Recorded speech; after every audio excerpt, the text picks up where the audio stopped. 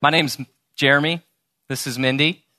Thank you for having us here tonight. We are really just grateful that we can be up here today sharing what God has done in our life because of his amazing love for us. And my hope tonight and our hope is that through our story that you leave here with a greater awareness of God's amazing love for you. Because it wasn't really until we began to receive God's love that we were filled with his love and could truly love one another. And so, I better get to the script before we run out of time. So we have 3 kids. I think we have a picture. Addison's 14, Olivia's 11, and Jeremy is 8. And I grew up in St. Louis, Missouri. Mindy grew up in Columbia, Missouri. And we met one another in 1998 when we were 18 years old at the University of Missouri, Columbia. So we had 3 out of 4 classes together freshman year. We moved to Dallas in the summer of 2009 for me to pursue a master's in theology from Dallas Theological Seminary. In order to do that, I had to step down from running an insurance and investment practice as a managing director there after having been with them for about 8 years. And so that was really the position I thought I had always wanted, was making really good money for a young guy. And, we were living the American dream. We thought we were going to retire from that position. However, God had different plans. We sold our home just after 3 days on the market and moved to Dallas to train at DTS. We would have never imagined that I would even be a pastor here on staff, which I didn't mention that. I'm on staff here as a married community group director.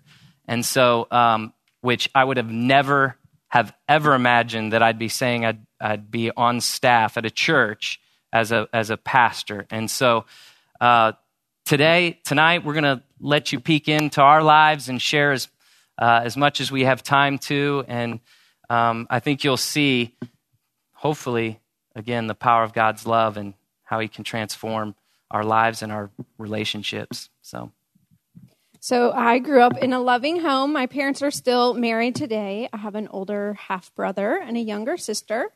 My dad did travel a lot while we were growing up, so oftentimes from Monday through Friday he was gone and out of town. But one thing that really stuck with me was his dedication to work and a positive attitude that he always has, and that still impacts me to this day. My mom was very involved, stay-at-home mom. She did PTA, Girl Scouts, always up at the school, always in our activities. I would say it appeared like we had it all together on the outside, but we definitely weren't without our dysfunction. Both of my parents were addicts when I was growing up. So my mom was addicted to prescription pain pills, and my dad was a high-functioning alcoholic. I was not aware of their addictions until later in my life. So I remember my parents often fighting at night, and there would be yelling and screaming back and forth and doors slamming, and my dad would leave, and we wouldn't know where he went, and he wouldn't come back for several hours or maybe the next day. So into my adult years, I would come to handle conflict the same way. I'd get angry, shut down, and want to avoid. So also while growing up, we did attend church. We were church attenders on the weekends. I was involved in the youth group up until junior high. But I would say a relationship with Jesus is definitely something everyone in our family was lacking. I really believe my family did the best they could with the information they had and given the circumstances that we lived in and that they faced. My mom had me when she was 18 years old, and my biological father left when I was born. So I was adopted by my stepdad at age 6. And we didn't know this at the time, but he was bipolar growing up. And so this led to a real confusing and chaotic upbringing as a child, just not understanding what was going on. So we moved around a lot, and there seemed to be quite a bit of tension in our home. And church was really our backup activity on the weekends. We would go occasionally if we didn't have other plans, and we definitely didn't have a church home. So when I met Jeremy, I was in a relationship with my high school boyfriend that I had dated for 4 years. Jeremy and I had class together, like he said, and formed a friendship throughout that semester of our freshman year. He would say that I always asked to study with him. I was attracted to his outgoing personality, and the fact that he was a fraternity boy was super cool. At this point in my life, school was the least of my priorities. You're going off script. I know. It always happens. At this point in my life, school was the least of my priorities. My social life was my main focus. I was going out partying 5 to 6 nights a week, looking to have a good time. I was also looking to guys to validate my worth, and Jeremy's pursuit of me made me feel special. I broke up with my boyfriend over Christmas break, and Jeremy and I started dating shortly after. By the time I met Mindy, I'd been seeking to fill a void. I'd this longing for something, and I'd been trying to fill it with the fleeting things of the world. I chose partying, porn, sex, drinking, drugs. I was trying it all to satisfy this void that I had, and I didn't realize that at the time. I'm only aware of that now looking back. But, I was at college not to get an education, but to party. And when I saw Mindy, I was physically attracted to her, but I didn't think I had much of a chance with her either. But I think she's looking at me because I debated on whether to ask her this or not, or to share this. But I think it was her seeing me dance on the dance floor that got her. So that's my opinion. No. The summer after our sophomore year, been dating for a year and a half, we found out that I was pregnant. At this point, we had been dating, a year and a half. Our relationship was very serious, and we did talk about a future together. However, the news of having a baby made this reality much sooner than either of us had anticipated. This life-altering experience impacted our lives in ways we couldn't even fathom at the time.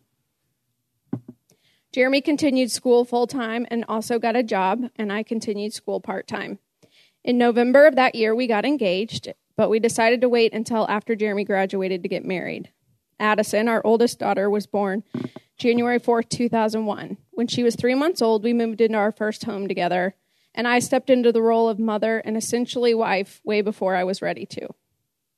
Although we weren't married yet, we were living together, and I was doing all of the duties around the house, cooking, cleaning, laundry, grocery shopping, This major life change brought about several emotional and physical problems in my life. I began suffering from migraine headaches 4 to 5 times a week. I was having panic attacks weekly, resulting many times in visits to the ER, and I began a battle with depression. I didn't know who I was and what my purpose in life was. I went from being a very social, outgoing sorority girl to a stay-at-home mom who felt lost.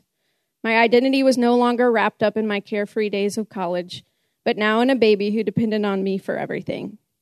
This was one of the lowest points in my life. And about the same time, I began to have an emotional affair. I began seeking affirmation from an old high school friend.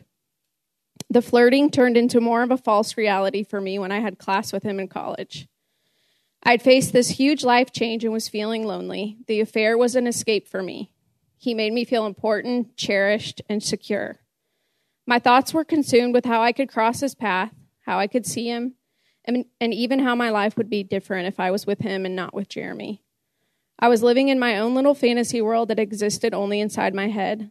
This relationship could have very easily become physical, but by God's grace, it did not. The strange thing about the whole situation is I'm pretty sure he had no idea of this. It was just something that I had concocted in my head and was really more of a one-sided affair.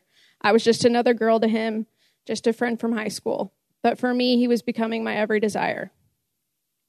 Despite that, Jeremy and I got married on July 27th, 2002. And looking back, I now realize that at the time, I did not want to marry Jeremy. I distinctly remember walking down the aisle at our wedding and glancing over into the audience and locking eyes with this person. I remember wishing that I was walking towards him and not towards Jeremy. Yeah, and during this time, the void I had previously tried filling with girls, drugs, and alcohol transferred to my career.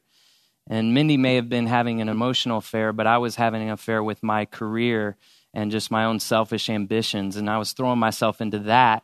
And it actually fed that void that I had temporarily. And I was rewarded for doing well and would get a lot of accolades and attention and felt significant. And so that worked for a moment. And then I'd need to feel like I needed to achieve more and more. And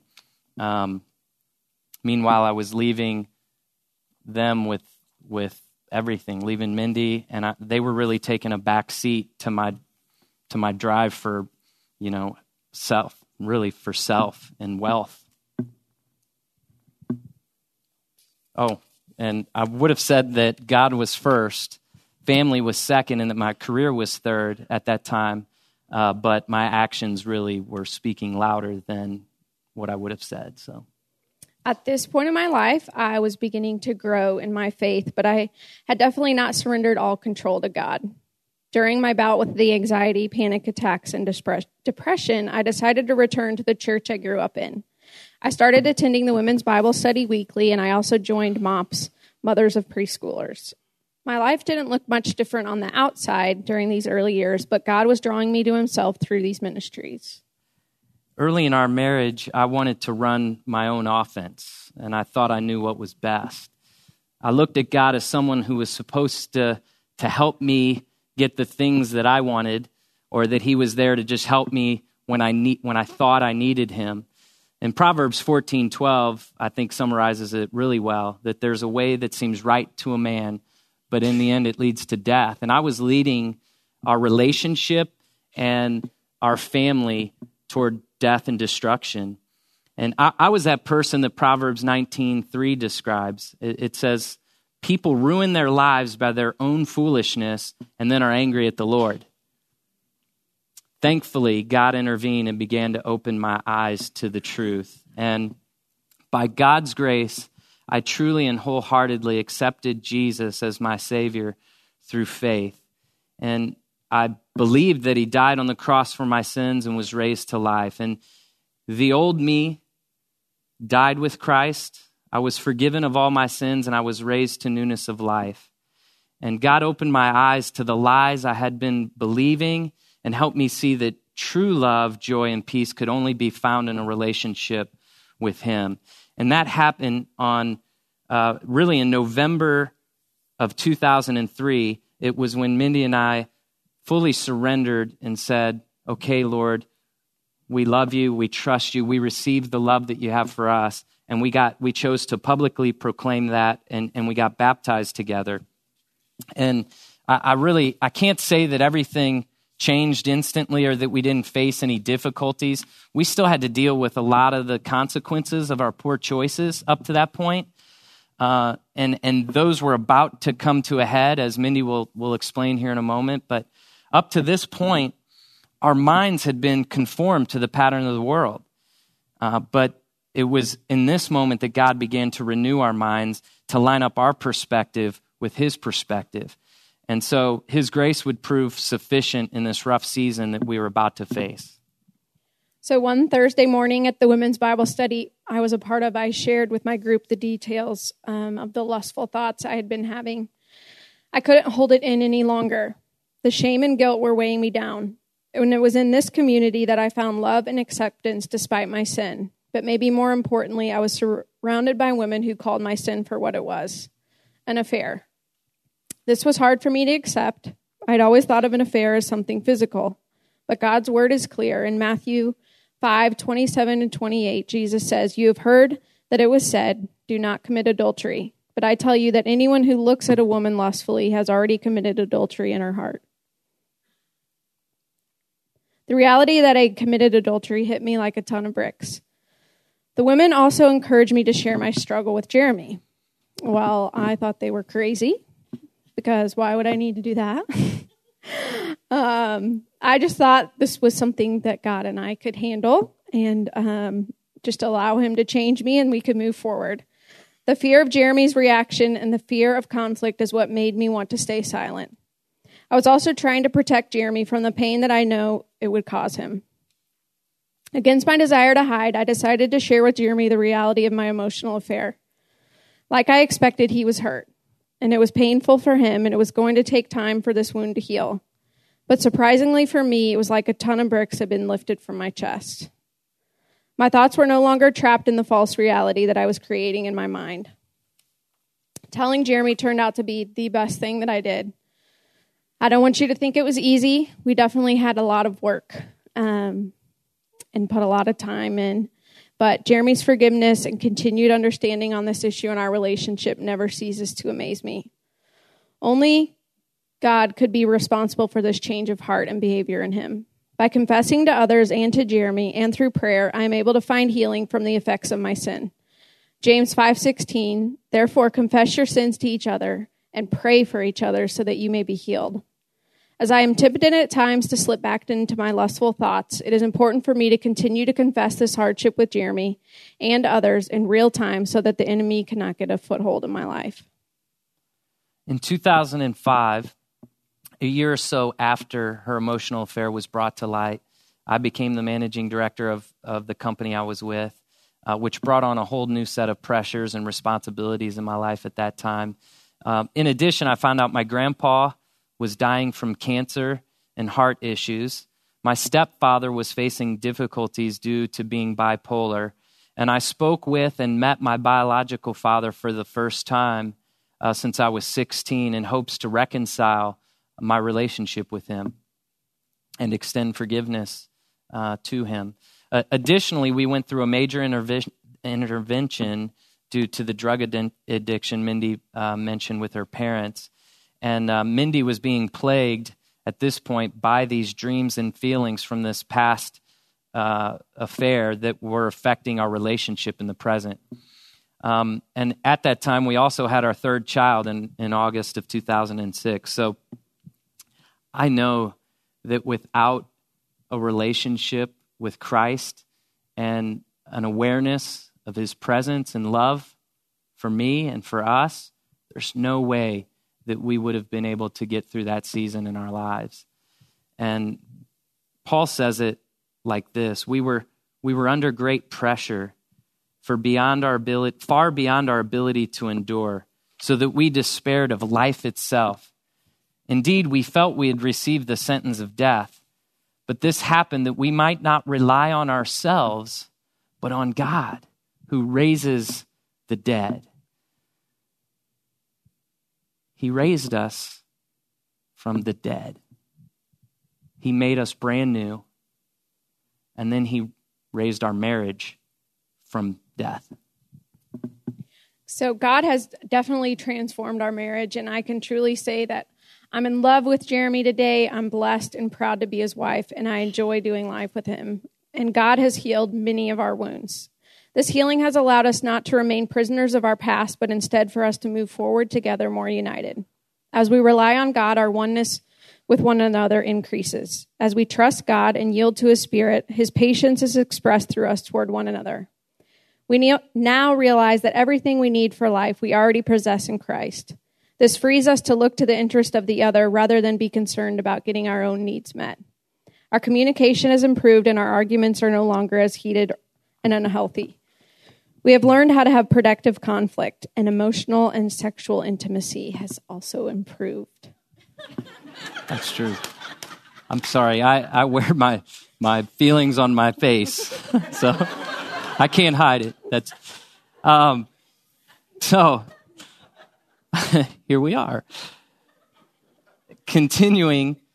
We are continuing to grow in the grace and knowledge of our Lord Jesus. And although we don't know what the future holds exactly, we know now who holds our future. And this brings great comfort and peace in the midst of conflict and challenges that we face. And now that we've been united with him, with Jesus through faith, we can have peace in the midst of any problem that comes our way. when we moved here, it was a big step for us. We left a secure position, significant income, vast possessions, a nice home, and close friends. And we have less of the things that money can buy, but more of the things that money can't buy. And that starts with knowing Christ, our Lord, and knowing that in him, true satisfaction is possible. And being satisfied with him allows us to enjoy all the things that he gives through that relationship. And so I love the way that the Apostle Paul says it, and this has become one of my favorite verses. He says, "But whatever was to my profit, I now consider loss for the sake of Christ. What is more, I consider everything a loss compared to the surpassing greatness of knowing Christ Jesus my Lord, for whose sake I have lost all things. I consider them rubbish that I may gain Christ and be found in him, not having a righteousness of my own that comes from the law, but that which is through faith in Christ, the righteousness that comes from God and is by faith." That's from Philippians 3:8-9. And there's absolutely nothing better than truly knowing our Father through Christ our Lord. So we want to end with Psalm 107, 13 through 16, because we think it summarizes our testimony well, and perhaps it may provide hope for you, especially if you're feeling hopeless. "Then they cried to the Lord in their trouble, and he saved them from their distress. He brought them out of darkness and the deepest gloom and broke away their chains. Let them give thanks to the Lord for his unfailing love and his wonderful deeds for men, for he breaks down gates of bronze and cuts through their bars of iron." Let me pray for us. Father, we thank you for making us sons and daughters of yours through Christ, our Lord and Savior. Father, I recognize there are people in the room that perhaps don't yet have a relationship with you. And I just pray by your Spirit that you would open their heart and their eyes to see just how good you really are and how crazy you are about them, how much you love them.